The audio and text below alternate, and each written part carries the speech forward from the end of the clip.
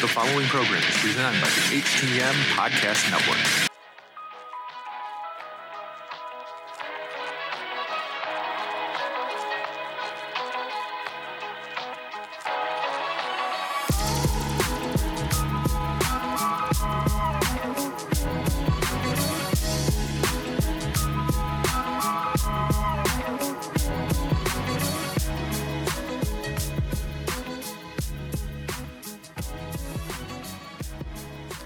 Welcome to another episode of HTM Tech, brought to you by the HTM Podcast Network. We can be found on Facebook and Twitter by searching at the HTM Tech Pod. To listen to the podcast, you can find us on iTunes, Google Play, Castbox, all those other podcatchers. We show up on Podbean as well. I am Big Joe. And I'm Mike, back for another thrilling episode of HTM Tech. Good to be here. Good to be here, man. And for our second episode, you guys missed a little bit of the outtakes at the beginning. A little bit rusty with this. Is literally our only second episode. I'm in such a rhythm with Turnbuckle Talk. We've done 140 episodes of that show. This is just number 2, so I'm still getting into my rhythm. We have a fair amount to go on the run this week, Mike. And the first topic on our run here is a bit of an interesting one. When I saw this, sort of in pro wrestling style, my head almost kind of exploded when I heard this line. Bill Gates claiming that Microsoft Windows Mobile could have beaten Android at some point. What do you think on this? This is absolutely absurd, in my opinion. Yeah, I think it's a testament to his arrogance and his narcissism that he feels that. Didn't he say that they missed the window by 3 months because if they had just gotten it magically onto some Motorola device, the whole history could have changed? I just don't buy it at all when you actually look into Microsoft's practices and their philosophy going back. And they were just late to the game. We had Apple getting in there with the App Store, and they developed that relationship with the developers. They had a solid API system, and then we had BlackBerry that came along, and then Windows Mobile came along, and just nobody wanted to develop for those platforms because there just weren't it didn't make sense. There wasn't that system kind of in place there properly. That was a big issue of why that just fell flat. Yeah, you made some really good points there. Number one, the iPhone was announced in 2007. Windows Mobile didn't really come till about 2-3 years later into fruition. Yeah. And the other thing too, and you mentioned that people not wanting to work with them. Well, if you there's actually some really good stuff you can see about this. Specifically, I was watching a really good synopsis of the history behind why Windows failed and how they could have saved. It's actually on YouTube. I'm just going to pull this up for a sec. So if you want to look this up yourself, it's a really good rundown. It's what's the site? It's called Business Casual: Why Windows Phone Failed and How They Could Have Saved It, from November 9th. And the major thing that stuck out to me, Big Joe, is Microsoft's hard-headedness in terms of working with cell phone manufacturers and developers. They wanted to be like Apple, but they didn't make their own hardware, and they wanted to exercise all this control over the cell phone manufacturers, whereas Google is already paying attention to this as of 2007 and had more of an open source mindset towards Android. And when you have that philosophy going back so far, and Microsoft, by contrast, wanting to have their fingers in all the pies, telling people how to do things and charging licensing fees, I'm sorry, I don't know where Bill Gates' head is at with that statement here. I don't think anything would have changed philosophy. I think it was already there. Nothing could have saved the Windows Mobile in that case. It would literally be at the point where you would go to, up here in Canada, I guess at the time would have still been Future Shop, now it's Best Buy, where if you would have gone to some other place, and it'd be like if you went to the store at that point in time and said, "Yeah, sir, what are you looking for a phone?" And if you would have said, "Yeah, I'm looking for a Windows phone," I think they would have laughed at you because they'd have been, why? It was like back in the day going to McDonald's and going through the drive-thru and asking for a coffee. They'd be like, "Really?" Now they make a good coffee, but back in the day it was terrible. So and when you used to go into the electronics store and even mention the word Windows Phone, they would look at you had two heads. And the sad part, and a lot of tech people on the internet agree, is that this should have been Microsoft's game to win, because actually I saw another good video. They were talking about is a Windows Phone useful in 2019, and they were showing the last model, which came out, I think it was in 2015. This had some really great tech for the time. The camera was really great. Not a lot of people realize that Windows, before anybody else, was the first one to have like tabbed interface on the phone, even before Android and iPhone got into this. Like I said, the processor was great for the time. This was a really beefy phone, but there were no third-party apps. There was no Instagram. There was no YouTube. There was nothing to make it relevant. And now, I mean, these days, if you still are rocking a Windows Phone, you basically have what? Netflix and basic call functionality and basic email, and that's about it. So it's pretty much lights out at this point. And I believe the device you're referring to, I believe Nokia. I think it was the Nokia Lumia. It was the Lumia, yeah. And not even a Nokia, because they basically tanked Nokia. They're non-existent now anyway. That's another thing you can hold against Microsoft, is a once mighty company is just gone. They swallowed them up, and 8,000 job losses later, when they finally folded in 2015, just a sad story for that company. Well, at the beginning of when cell phones really started to get popular, Nokia and Motorola really kind of dominated that market.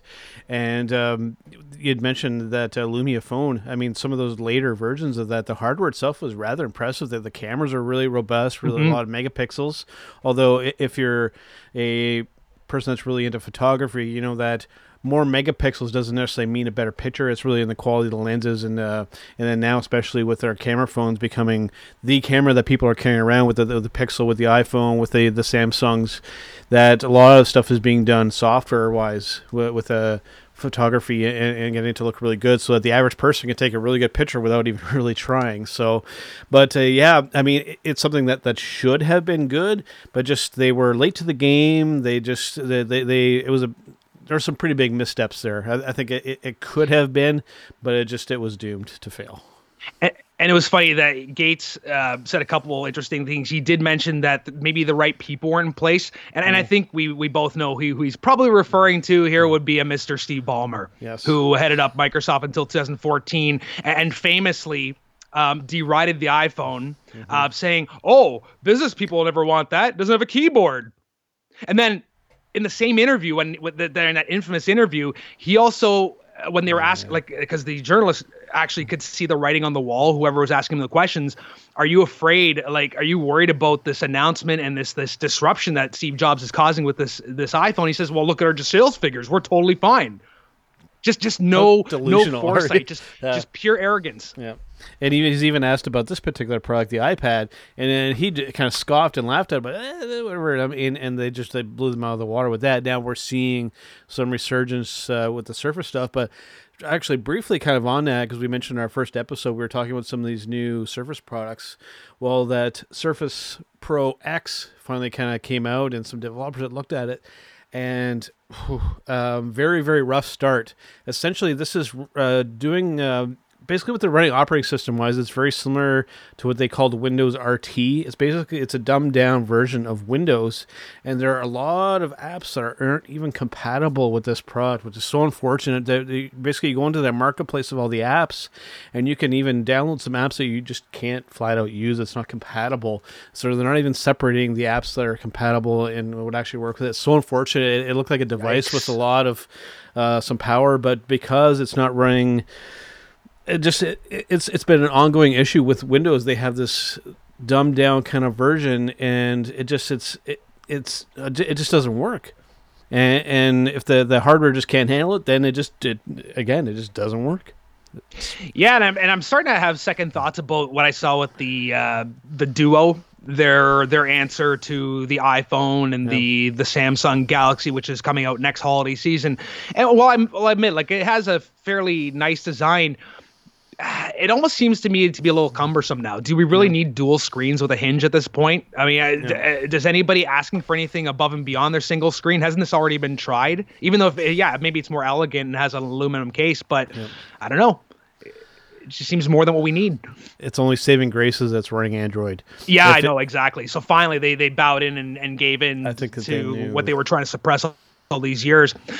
Joe, what did you think about the whole Bill Gates blaming this on the antitrust action? The fact that Windows Mobile never got off its feet because antitrust issues got in his way and he was distracted. It's almost kind of the buzzword right now, the antitrust, and even slightly to the other side with Apple. Even if you go on to apple.com right now, there's a thing all about their privacy, and they're really explaining, no, we really have your privacy, your best interests in mind, and really kind of going into detail. And you know, if there's anybody that would be willing to trust it definitely could be Apple potentially. But it just, like I said, the antitrust thing seems to be a buzzword right now. I think it's just a cop-out. He just doesn't want to admit that just Windows Mobile sucked. Absolutely cop-out and ironic, too, because I'm going to read you a little quote. This is from The Verge from June 24th of this year, article entitled "Bill Gates says his, quote, greatest mistake ever was Microsoft losing to Android." This was before the recent remarks. And there's one telling quote here that sums up, I believe, again, his narcissism and arrogance. Here's the quote. Where did I have this? I just had it right now.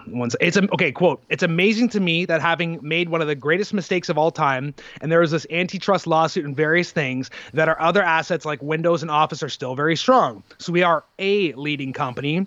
If we had gotten that one right, we would be the leading company, but oh well." So again, you want it to have a monopoly, but you're blaming antitrust issues on it. Mind blown, Joe. Mind blown. Mind blown. And yeah, I mean, it's really no surprise, you know. And you mentioned Steve Ballmer, and we mentioned it briefly in the last episode. It just still in my mind. I can't get that opening from that one conference out of my mind. Developers. And there was one where they did like some kind of remix with some weird kind of music. I could still go back and watch that and just almost piss myself laughing. Microsoft is such a strange company. They do so many things really, really well, and with other things, it's mind-boggling that they still that it just doesn't feel like they're on the same plane of existence as the rest of us. Yeah, you know what? I think they just need to concentrate on what they're good at. Number one, they're the leading in cloud computing right now. Sony had to basically bow to them to say, hey, we need to join in on this to make PS5 relevant in the Google Stadia era. Obviously, their operating system still top notch, being used worldwide. Office is a major staple of businesses, and that's why I'm a proponent of this antitrust stuff that the Department of Justice and the FTC are trying to undertake in the U.S. And if, you know, just for the listeners, if you really want a good history of antitrust in the U.S. leading up to this, you can go to Ars Technica, November 5th, 2019, Antitrust 101, Why Everyone is Probing Amazon, Apple, Facebook, and Google.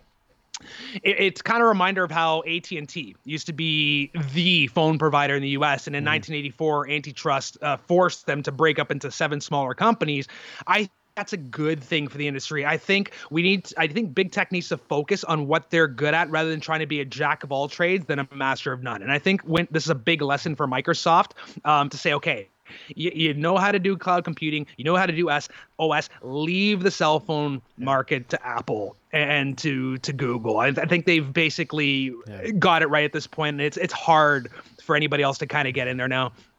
And they especially dominate the enterprise market, the business market. When you go into any kind of business, whether you go to any kind of manufacturing, any kind of plant, or like that, they're all running some version of Windows at some point or in their systems. So I mean, that's clearly an area where they dominate. Then you had mentioned with with Microsoft Windows Office. You know, even on the Apple platform, you know, some of the best original Mac and OS X apps were the Office apps.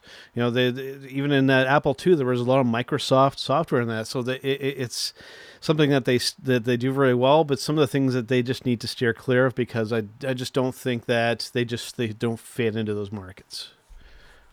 And yeah, like I said, it's that philosophy. They want to have it all, and at this point, we see what that philosophy, the trouble that got them into. So hopefully, a major learning lesson for Gates and Co. Mm-hmm.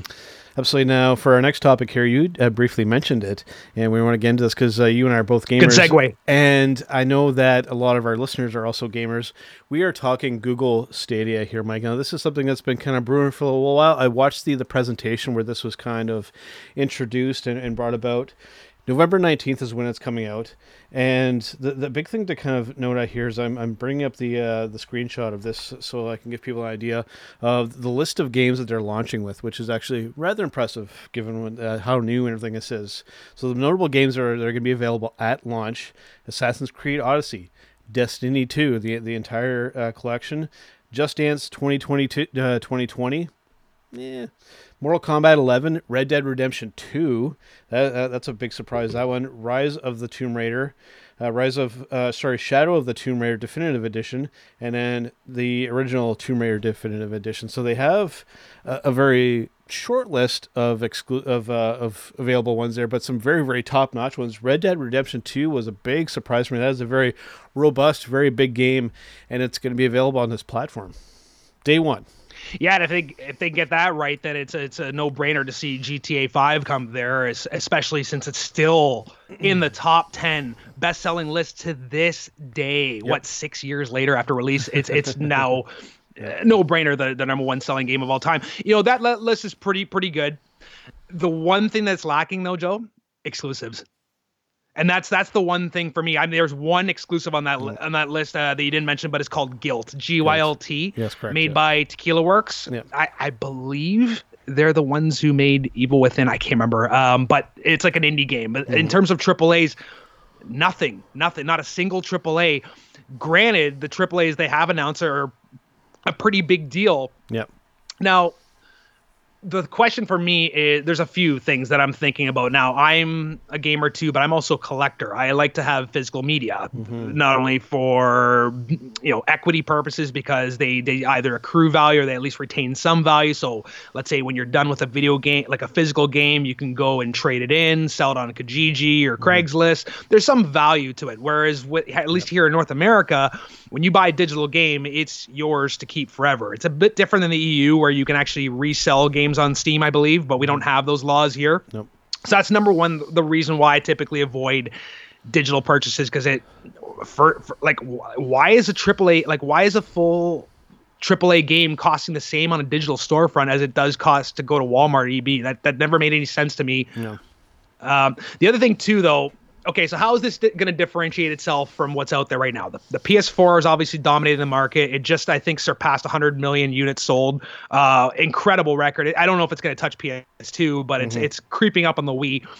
You got the Xbox One out there, which has got a great adoption. Switch is really rising up. How is Stadia going to differentiate itself? Well, horsepower. Well, let's talk about what's running this here. When it comes to playing on your TV, what you're going to have is, I'm looking at the site here. For those who want to kind of look into this themselves, you can go to store.google.com/Stadia_learn. And it really kind of breaks down everything that's going on here. Now, hardware-wise, for playing on your TV, there's not going to be any actual console. What you're going to have is you're going to have a white, very Xbox-ish kind of controller going on. And to connect to the cloud, you're going to be using a Chromecast Ultra. This is the only two pieces of hardware that you're going to need. Obviously, you're going to need a wireless connection to play. Now, this is where it gets a little interesting here. If you go scrolling down, you're going to be able to play these games up to 60 frames per second at a 4K resolution, a high support for high dynamic range, and 5.1 Dolby Surround. And you go a little bit further, and you can actually test your internet connection. And the guidelines for being in here are rather interesting. To be able to play at 720p at 60 frames per second, you need at the very least a 10 megabyte per second download speed. To get up to 1080 with the high dynamic range and the 60 frames, and then for Dolby Surround support, 20 megabytes per second, and if you want to go up the way to 4K, anywhere between 30 to 35 megabytes per second. That is quite a bit lower than I was kind of expecting for that threshold to be, given that, we're going to be constantly streaming this. None of this, from what I'm seeing on this too, that none of the content's actually getting installed or anything. You're streaming the whole thing. So given that, especially up at the 4K level, that's kind of some impressive numbers there.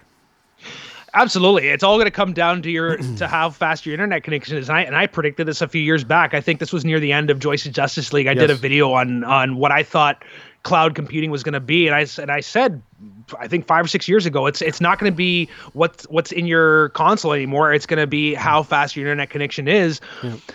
And that can be a good thing or a bad thing. I'd say here in North America, we're doing okay. I'd say you and I both have, if we were to do the Stadia Leap, we both have feasible connections to get this up to 4K. Yep. But I'm thinking about other regions of the world where they don't necessarily have those kind of bandwidths. What's their experience going to be like? And the other thing that's interesting about this too is that there's 2 different packages. There's the Stadia Pro, and then there's the Stadia Base. To actually get these higher resolutions, you actually have to get Stadia Pro, which is going to be $9.99 US a month. And that's just the subscription fee. That has nothing to do with actually purchasing these games on top of that. But like PlayStation Plus, for example, you do get, I think, a couple of free games that you can add to your library every single month. Yep. That said, if you don't want to give into this whole Stadia Pro subscription, you can get the base Stadia, but then your resolution and your frame rate might be a lot lower and not quite up to even current gen standards. Yeah, and that's the interesting thing there. If you go with the basic package, are they going to throttle you?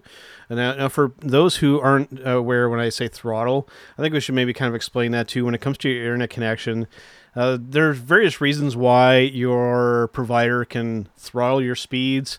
If you're behind on your payments, they can kind of throttle your speeds. If you're at times where you're at a peak time and everybody's trying to access, your speed's going to get throttled just logistics wise. I mean, you're sharing connection, whether you have a direct fiber connection, which most of us don't have. So I'm just wondering that basic, is it going to be, I think people are just going to have to go with the Pro if they want anything that's going to work halfway decent. Yeah, the other thing, okay, I was searching for this, and they kept stressing no downloads, instant streaming. Now my question is, can you still download the software physically? No, you can't, because think about it. What are you going to download onto? You can't download onto your Chromecast. So at this point, you are dependent on the cloud. You are dependent on the technology. And what people on the other side who are, say, Nintendo fanboys, Sony fanboys, are just not into the whole cloud computing thing. I want to be able to own my games and take them with me wherever I go. And what I get is what I get. Yep. And that's the thing. With console players, we've always known, okay, we're never going to have it as good as PC players, for example. There's always been that PC battle. But at the same time, when I buy that PS5 next holiday season, well, I shouldn't talk about that because we don't know any details. Let's talk about PS4. Yep. PS4, once you get it, you know what you've got. Or the Xbox One, you've got it. That's the power you have. And you are on an equal playing field with every other person you play against on the PlayStation Network or Xbox Live or whatever. There's no have or have not in terms of how powerful your rig is or how powerful your connection is. So then that starts making me think, Joe, is this even a competition thing with Sony and Xbox, or is this more of a threat to Steam? I think that's more interesting. That is more because interesting. Now think about it, Joe. Yeah. Because what do you have to pay now to get a good gaming rig? What, a couple grand at least? At least. And that thing's only good for what, 18 months maybe until it's out of date.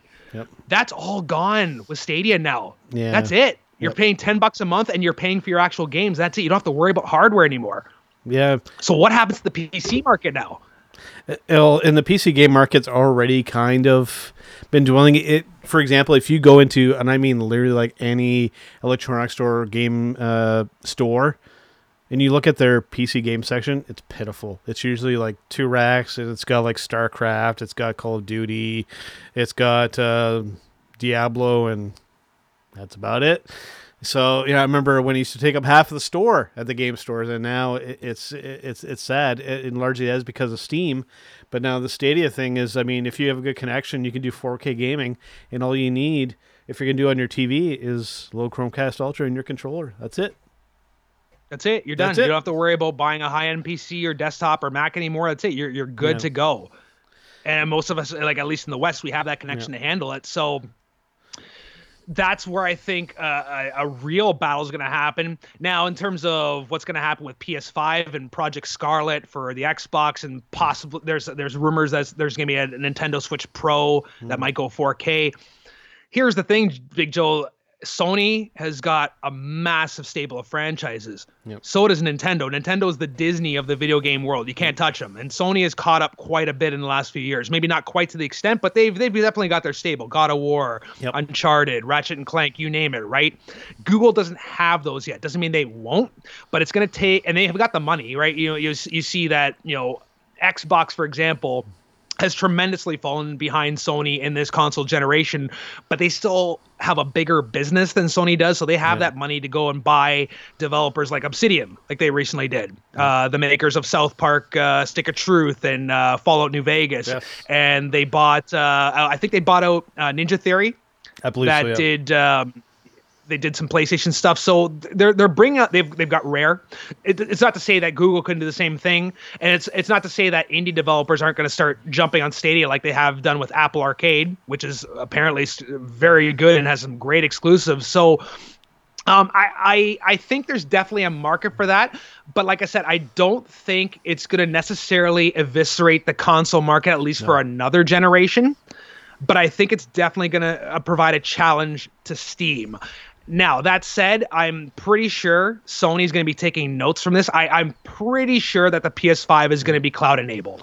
I believe that this is probably going to be the last console generation.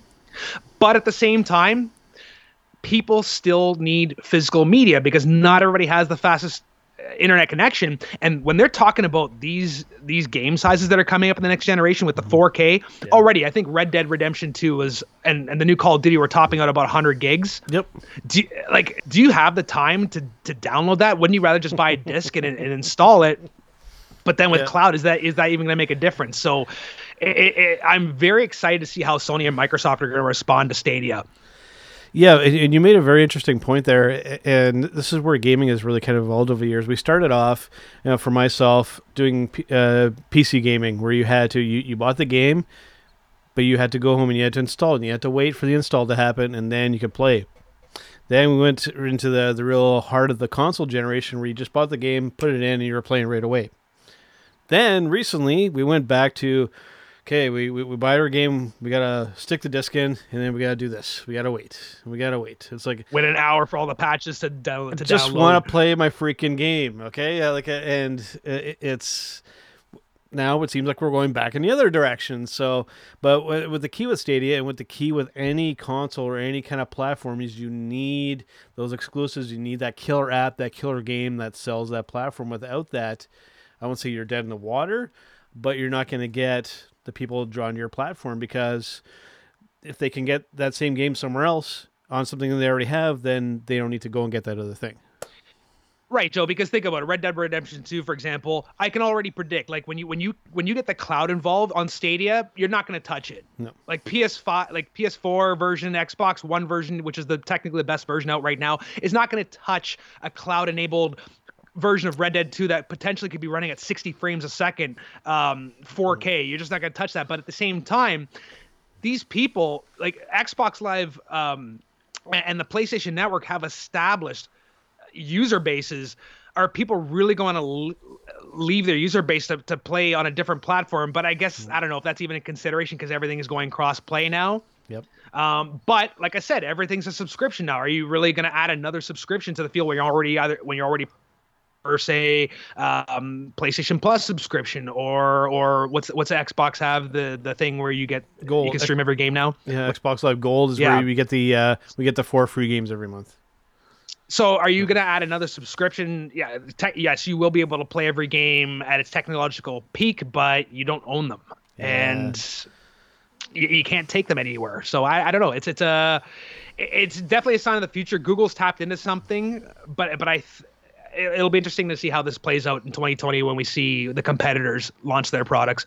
And you had mentioned something, and you and I, Mike, we're literally practically the same age. We're only a few months kind of separated.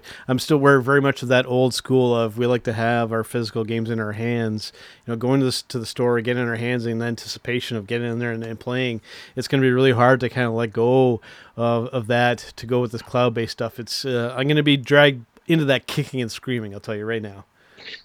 Joe, I think there's a lot more of us than the internet or the media would like you to believe. I've had to I've had to put up with this for years now. All the people saying, "Oh, consoles are dead, physical media is dead, everybody's going digital now." And if that's the truth, then why are all these limited run type of websites popping up and selling out of all their physical media versions of games? That's a huge phenomenon now. Why is the retro market resurgence happening? Why is PlayStation talking about potentially making the PS5 backwards compatible with all previous physical media? Because there's a demand for it. They're starting to realize that there is a market for this. And like I said, like there's something about having the artwork, about having that physical thing in your hands. Okay, let me throw one more thing into the mix here. Yep. Preservation, Joe. What happened to DuckTales Remastered? Did you hear about that? It got taken off the marketplace. Really? The Capcom's remake of the old DuckTales game from NES recently got delisted from all stores. Why? And what was the result? Why? There was no reason why. I would say they are probably planning on re-releasing it at some point, like they're doing. Like, for example, they just put out that Aladdin and Lion King collection for PS4, Xbox. I think that Capcom's starting to see the value in their back catalog. Mm-hmm. So it wouldn't surprise me to see maybe limited run get on that release. But for now, until we hear otherwise, the Wii U version, especially of DuckTales Remastered, has shot up in value because that's the only way you can play it now. I mean, if you purchased it already, fine, you can re-download it. But for anybody who has not played DuckTales Remastered, or say Scott Pilgrim versus the World, or Turtles in Time Reshelled, and there's a growing list of games that you can no longer play. PT, great example. Great example. PS4s that have PT installed on them are going for like $600-$700 on Amazon right now because it's the only way you can play that. Once these games, this digital ether, once these are gone, they're gone for good. So for me, it's nice to know I have that physical game where 10, 15 years down the line, when I have a nostalgia kick, I can just plug it in and play. By the way, two-pronged thing here. If you want to go back and watch something about that, people have been asking me since our first episode, Mike, about Joystick Justice League. It still exists out there on YouTube. You can go still look up that channel. The videos are still there. And not too far from the top, maybe a little ways down, there's a video of you reacting to this in real time of PT, so make sure and go and check that out. I've actually watched that shortly before we recorded, and it's still gold. Gold! That was very real. That was a very real reaction, and it's a shame that we didn't get that instead of what just came out this month. But anyway, that's here nor there. Okay, so moving on from some gaming stuff here. As we mentioned, we are both gamers. There's going to be quite a bit of gaming talk coming up on these shows, trust me.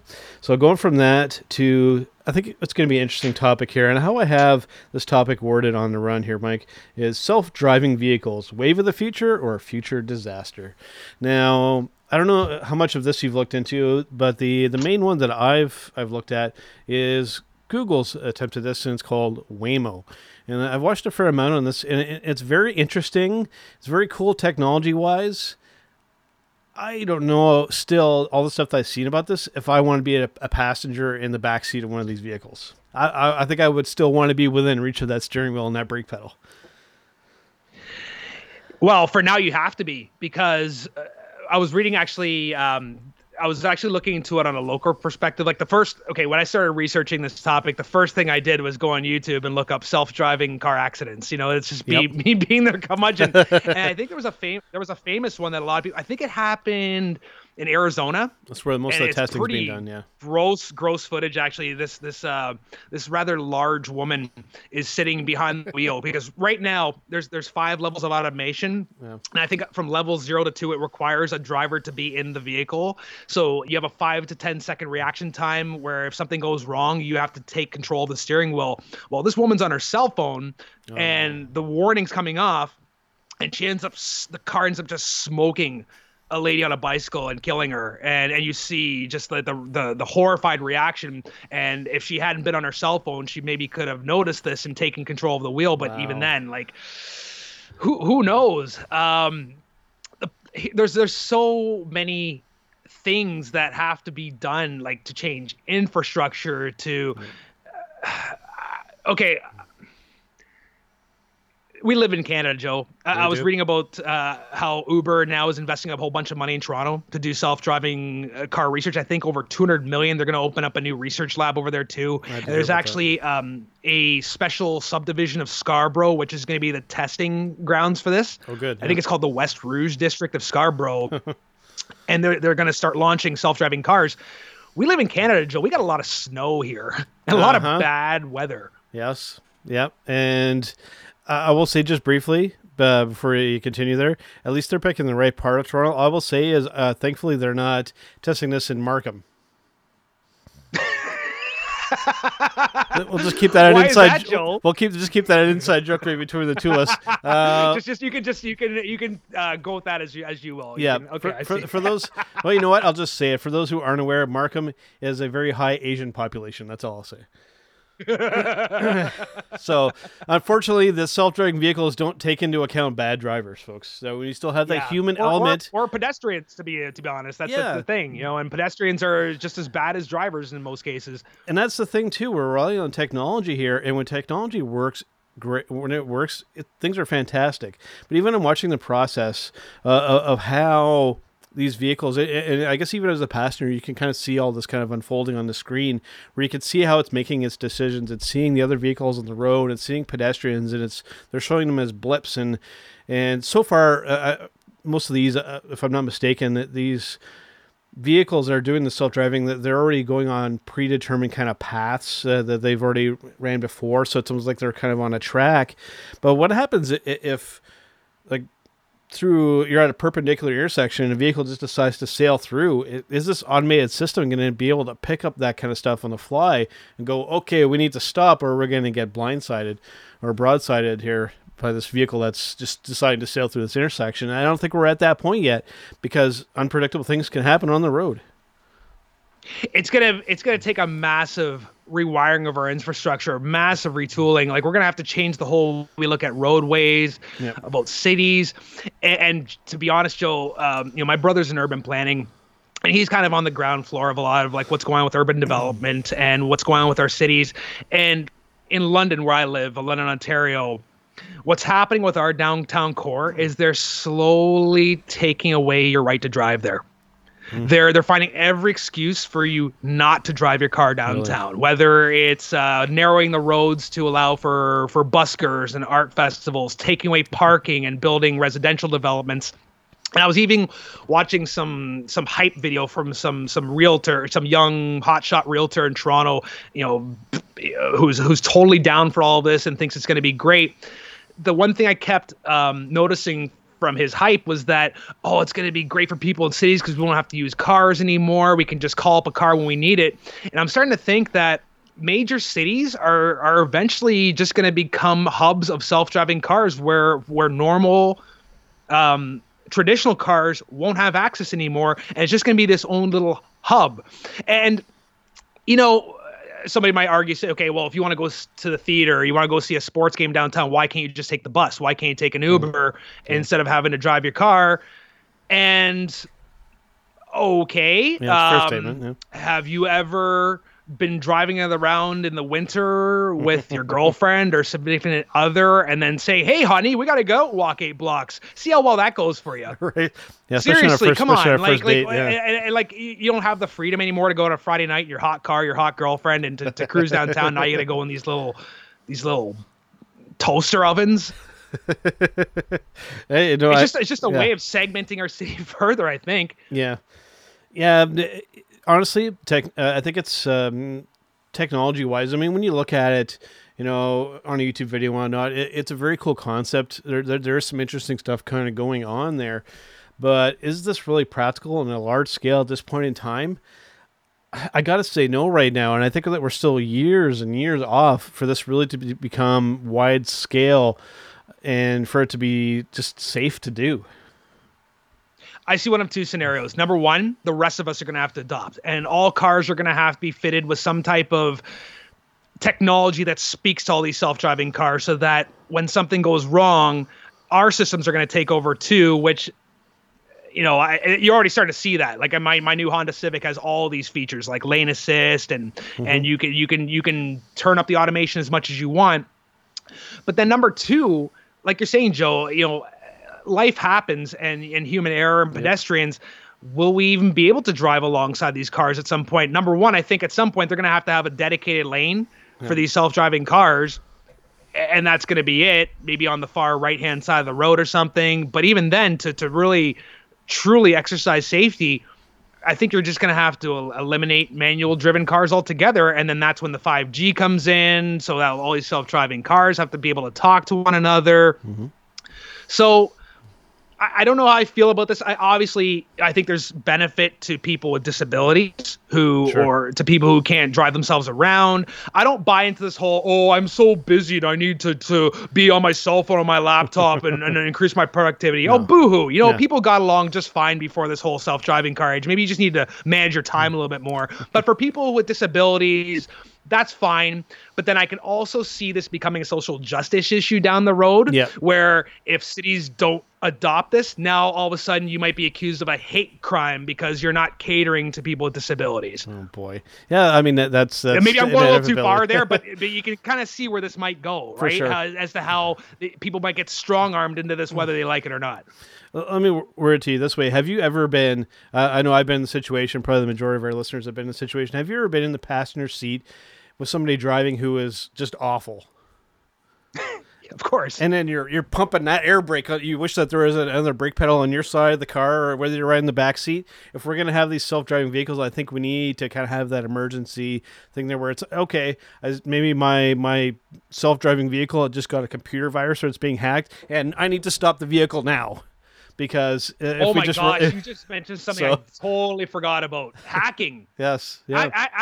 Ask Michael Hastings the late Michael Hastings what he thinks about car hacking. The Rolling Stone journalist who had his car hacked and ended up crashing into a tree. That's a great. I didn't even think about that, Joe. Good one. Right. Here's me getting all conspiratorial again. But for the time being, I know that they still have to have an operator in the car because there's 5 levels, as I mentioned. Level 0 to 2 of automation requires a person in the car. Levels 3 to 5 we haven't reached yet. They're coming. That's where they're testing in Toronto and other places yet. But for now, there still has to be somebody in that car. But like I said, people are easily distracted. We already saw what happened with that woman just on her cell phone for a few seconds. Didn't know there's a bicycle rider in front of her, and goodbye. Mm-hmm. Yeah. So, yep. It's something that I'm sure we'll be talking more about this as shows like every year, like CES happen and whatnot. There's always stuff like this that we see. And if we see some cool standouts, we'll definitely be talking about them on this show. But like I said, practical application, where I think we're still years and years away before we have the Blade Runner scenario of self-driving vehicles driving all over the place. Mm-hmm. So, okay, so going from that to kind of our tech tip of the week. Wow, that's a bit of a tongue twister, I just realized. When it comes to, we just mentioned security and hacking and whatnot, this has to do with 2-factor authentication. And I do get quite a people that message me or that I talk to, or they've had issues, when it comes to their banking, or when it comes to like PayPal and some of these kind of situations where they've been kind of compromised, or even some of their social media stuff has been compromised, or their Google account or their Apple account. 2-factor authentication, I think at this point, for most people, I think it's something that people really need to look into. I do it on the majority of things. What about you? Yeah, I do use it as well, obviously, for banking. I know, for example, with TD, they now have gotten away from the security questions and now make you text yourself a 6-digit security code every time you log into a new device, tie it to your email. It's, that's the thing. I've heard that people can still intercept these, even then they still have to break your password. So it's a pretty strong way to protect yourself. I highly encourage it. Yeah. Cause I've had, not just since the last show, but it's something that, anybody who I talk to about technology, I hear kind of mention of where they've been compromised in some respect. Like, and I just 2-factor authentication, just protect yourself. It can be a little bit of a pain, but going through that extra few seconds to, whether it's to protect, like you said, your bank account, whether it's to protect your Google account or your social media account, especially if you're somebody who likes to kind of be a bit of a douche on social media, you might really want to do 2-factor authentication then, just in case you do get hacked on there. But some of these keyboard warriors. But yeah, two-factor authentication is a great thing. I make good use of it. So one thing I noticed too, when you brought up that topic on the run, when I looked this up, I didn't even realize that Google and other companies had started putting out physical keys that they actually argue is even better than two-factor authentication. For example, Google put out a Titan bundle. I think it's like $50 US, and it's literally a physical key. And I know a lot of people, for example, in the banking world, use these when they use their laptops remotely. Yep. That it times out after a certain period of time. It auto regenerates new encryption keys at regular intervals. So the good thing about this is something you can physically have on you, and it can't be hacked unless you literally lose it. So that's something you might want to start looking into. I know Google, like they said, they're doing their Titan bundle, and also I also read that Yubico has keys for as little as $20. You can get on Amazon, so something you may want to start looking at if, especially in this new day and age of greater and greater scams. Yeah, absolutely. Now, that's almost a segue in itself into what's going to be our last topic here. When it comes to scams, when it comes to antitrust, when it comes to a lot of bad kind of stuff, we're going to get into it, and it's going to surround a certain company, which I won't name yet, to kind of keep the suspense here. So we're going to take a brief break here, Mike, and we're going to come back with our final bite segment. This will be a very interesting one. Stay tuned. Let's get ready to rumble. This is Big Joe from Turnbuckle Talk here, and you're listening to HTM Tech right here on the HTM Podcast Network. All right, guys, Big Joe and Mike back here on HTM Tech. So, Mike, it's time for our final bite segment for the week, and this one is very interesting, very topical, and now something that's right up your alley. I know that you've talked about this on your podcast. So really kind of want to delve into this week. And we, of course, are talking about Facebook and the positives and negatives and all the kind of shenanigans kind of going on with this company. Now, before we get to a lot of the kind of negative stuff, which will be the majority of it, trust me, when it comes to the positives, it is a good way, for content creators like ourselves, with the HTM podcast. It's a great way to kind of get our voice kind of heard out there by people who are looking for us. That one thing I will say with social media, Facebook in particular, Twitter, is that it is a good way to let our audience know kind of what we're up to. 100%. Yes. A great way to create a community and to engage it. Well, insofar as you're towing the line and doing something that isn't too crazy, and I'll get more into that later. Yes. Also, traditionally it's been a great way to connect with family and friends that are overseas that you don't necessarily see all the time. It's a great way to remember birthdays. I don't know what I'd do without Facebook in terms of remembering major dates and stuff like that. So it's cool. Yeah. Keeping up with at least mainstream news and the algorithms do direct you to stuff that's related. So there's definitely some positives there. Yep. But having said all that, now there's always a but. There's a big but here, and not the kind of but that some people might be thinking about. When it comes to Facebook, big Mike, I don't know why I went there, but anyways, there's so much crap and shenanigans going on with this company, like on every front. It's almost like, and even now we're getting into this portal kind of stuff, which we'll kind of get into, because that's really has me kind of concerned. It's like this company, as much as they kind of want us to kind of think that they're helping us, it's almost like they're on the self-destructive, trying to torpedo their own kind of product at the same time. It's really odd and kind of interesting to watch at the same time. Yeah, for my stance, and to be honest, I did deactivate my main Facebook account a few weeks back, and I'm not looking back. I have a sub account now that I use to communicate with you and read mainstream news. But I found, especially since 2016. A special year for a certain reason, that Facebook started to clamp down on free speech quite a bit. And and I'm referring to the election of Donald Trump in 2016. A lot of things changed. It wasn't just Facebook. Google admitted on hidden camera that they had to change their algorithms to prevent another Trump situation from happening in 2020. So the election of Donald Trump definitely changed the way we look at social media and the sharing of information in general. Yeah. For me, the biggest nail, well, not a nail in the coffin because they're still around, but one of the biggest signs of Facebook's impending demise was last summer when they, along with several other major big tech firms, decided to all within the span of 24 hours ban Alex Jones from InfoWars, the famous conspiracy theorist who, love him or hate him, he has a voice out there, and I think everybody has a right to say what they have to say regardless of whether you agree or disagree, because who are we to decide what hate speech is? But Facebook has taken that reign now and tried to decide what constitutes hate speech and what constitutes fair practice on their platform. So now it's not only Alex Jones, but basically anybody who tends to be conservative minded or anti-establishment or even pro-Trump.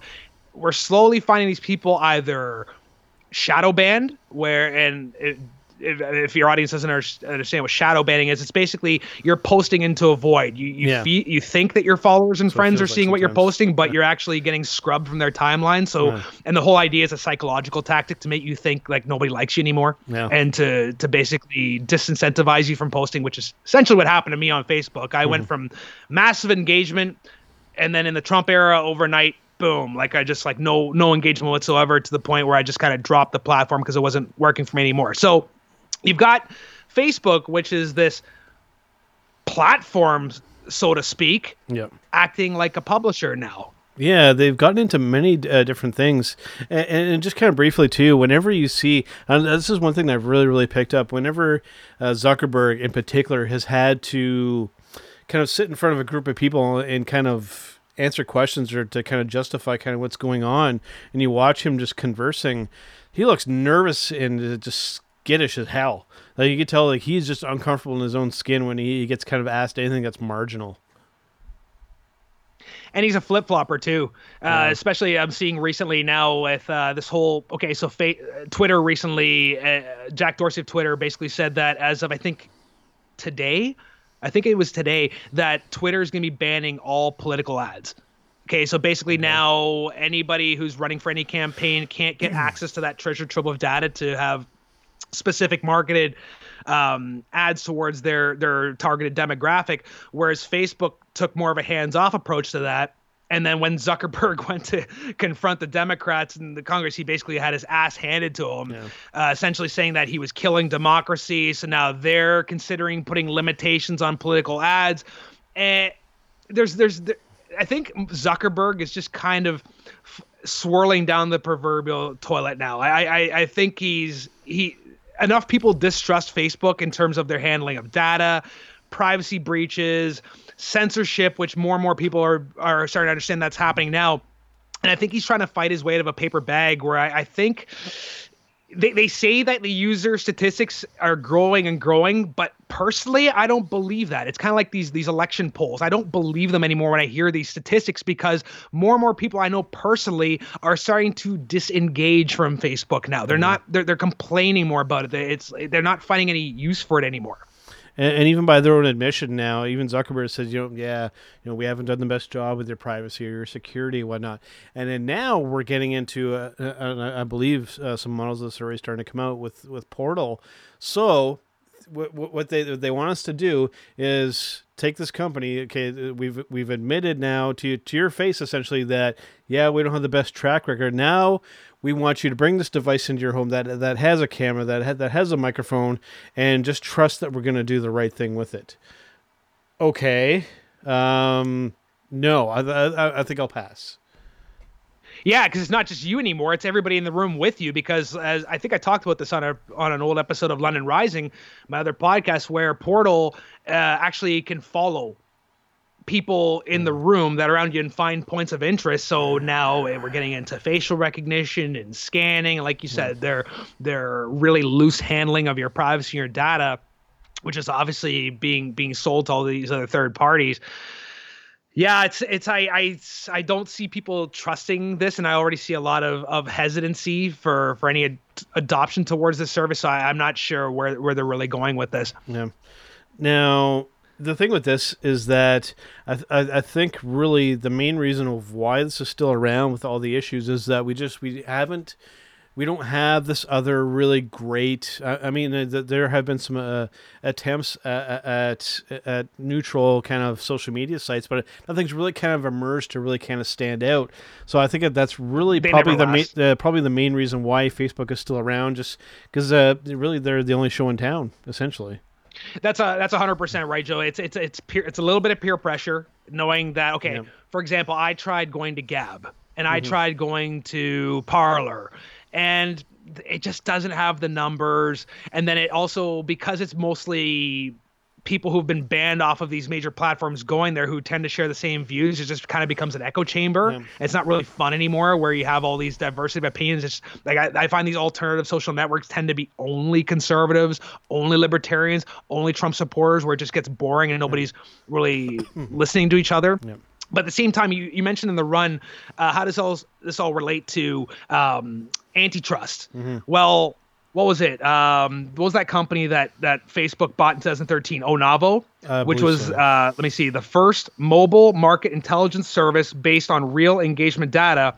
And they had this Onavo Protect app, which was a VPN, quote unquote, that actually redirected traffic through Facebook servers, which then logged the data. And this is how they were able to buy WhatsApp and essentially get the skinny on all their competition. So there's your monopolistic practice right there. And like I said, like it's these underhanded anti-capitalist tactics that are out there that people know about. And I think it's you mentioned the word butt. It's like a dirty butt. It's like this smelly this skid mark lace underwear that Facebook's reputation has become, where it's just stinks and it's sitting there in the corner. You're like, I just want to burn it down, but it won't go anywhere because all these people that aren't paying attention to this stuff are still on there sharing cat photos and memes, yet most likely nobody's seeing what you're posting anyway, because at some point what you may think is innocuous is going to be considered offensive at some point, because Facebook is the judge, jury, and executioner now. And I'm sorry I'm going on a rant, but it's getting even worse now. Just the other day, Tim Pool, this very centrist journalist on YouTube, got suspended off Facebook for sharing a news article about the unmasking of the Ukraine whistleblower, for sharing an article about Voldemort. He got suspended off Facebook. He is about as center as you can get. This is mainstream news. I don't know. Again, Joe, like you mentioned, like it's great if you have a community that's innocuous, that's not political, if you're on there having fun. But once you try to talk about anything outside the box or anything that might be a little politically divisive, you're gone. You're out of there. So what's Facebook good for anymore other than just being happy all the time? And even just on our own platform here with the HDM Podcast Network, our own Rick Vickery, who is the other host of Hitting the Marks Pro Wrestling podcast, he is a digital marketer, and he had posted a bunch of stuff, advertising stuff for the clients that he works for, and these posts were getting banned and removed because they didn't meet the community standards, and it's just. I remember seeing the posts about it, and they were just advertisements for like restaurants and places like that. How does this violate some kind of community standard? Are you kidding me? Because, Joe, the goalposts are always going to be moved. And this is what I say to anybody who, again, thinks that any types of censorship is okay because maybe somebody they disagree with is getting censored or blocked. Well, one day it's going to be you. Because you have this private company deciding what is acceptable to say in the marketplace, and we know that these authoritarians, they're never satisfied. They always have to find some new hysteria. So it's always going to change from day to day, and that's also a fault of technology too itself, Joel. Yeah. I mean, when you see them trying to ban memes, and using algorithms to decide this, well, machines are pretty dumb. They don't get nuance. So yeah, like you said, with the case of Vickery, even seemingly innocuous stuff, I just don't get it at all. There was one recently. There was one recently, and this is outside of Facebook. It was on YouTube. Channel guy, his name is Markiplier. He did, I think it was a stream, and then he got some people to vote. I don't know if you've heard about this. He got them to vote with emojis, and basically, and then his listeners were spamming emojis in the chat, and then Google went banned these people and their channels and even their Google accounts because this violated some standard of theirs. And so like numerous people, and him included, were having their, not just their YouTube channel, but their Google account. That's their Gmail. That's all of their music and their video content banned because they violated some standard by posting emojis in a YouTube chat. Like, wow, this isn't just limited to Facebook. There's some sketchy stuff going all over the place. But when it comes to an alternative social media platform, what has me concerned though, because I would love some other one to kind of rise up, but I'd be afraid of is some other independent company would come up with something that's very interesting, and then one of these companies, whether it be Microsoft, whether it be Google, or whether it be Apple, as much as I love Apple, is going to see this and then they're going to just scoop it up and then make it their own and become another Facebook. Yeah, either scoop them up, or what they're doing with Gab, just try to get them censored outright by saying that they're a hotbed of alt-right racists, Trump supporters, so that we can't have this platform on the internet. This is again why antitrust has to happen, why these platforms have to be broken up, or at least where they're Section 230. That protects them as platforms from litigation based on what is said on their platforms, right? Well, here's the thing. Like I said before, if Facebook or Google or YouTube or any of these companies are going to say that they're a platform, if they're going to start deciding what constitutes correct speech on their platforms, and then they're a curator, then they're a publisher. They're no longer an open platform anymore. Yep. So that's fine. You're allowed to do whatever you want with your private company, but you need to be transparent about it. Yep. You need to let people know that Facebook is a left-leaning, Democrat-funded company, and this is the kind of people we want on our platform. We want people who aren't anti-establishment, who aren't conservatives, who aren't Christian. We just want people to know that you're not welcome here on our platform, and that here are some other platforms you can go to, but don't pretend like you're something else. I don't know. No, I definitely I get what you're saying, man. And these companies are just never going to be transparent about it. There's always going to be that kind of facade there, but yet people like us, people like yourself, we know what's really going on. Very true. Very true. Hey, you know what? I think people thought MySpace was going to be around forever, and well, it wasn't. They can all fall. They can all fall. So we'll see. We'll see. I'm not personally a fan of Facebook anymore. It has its purposes, but I won't miss it if it's gone. Well, we will definitely keep our eye on it, and if any major developments happen, you bet your sweet ass we will be talking about it. Yippee-ki-yay. All right, man. Well, that about wraps up for this week. I don't think that I see any kind of breaking news. I've been kind of watching.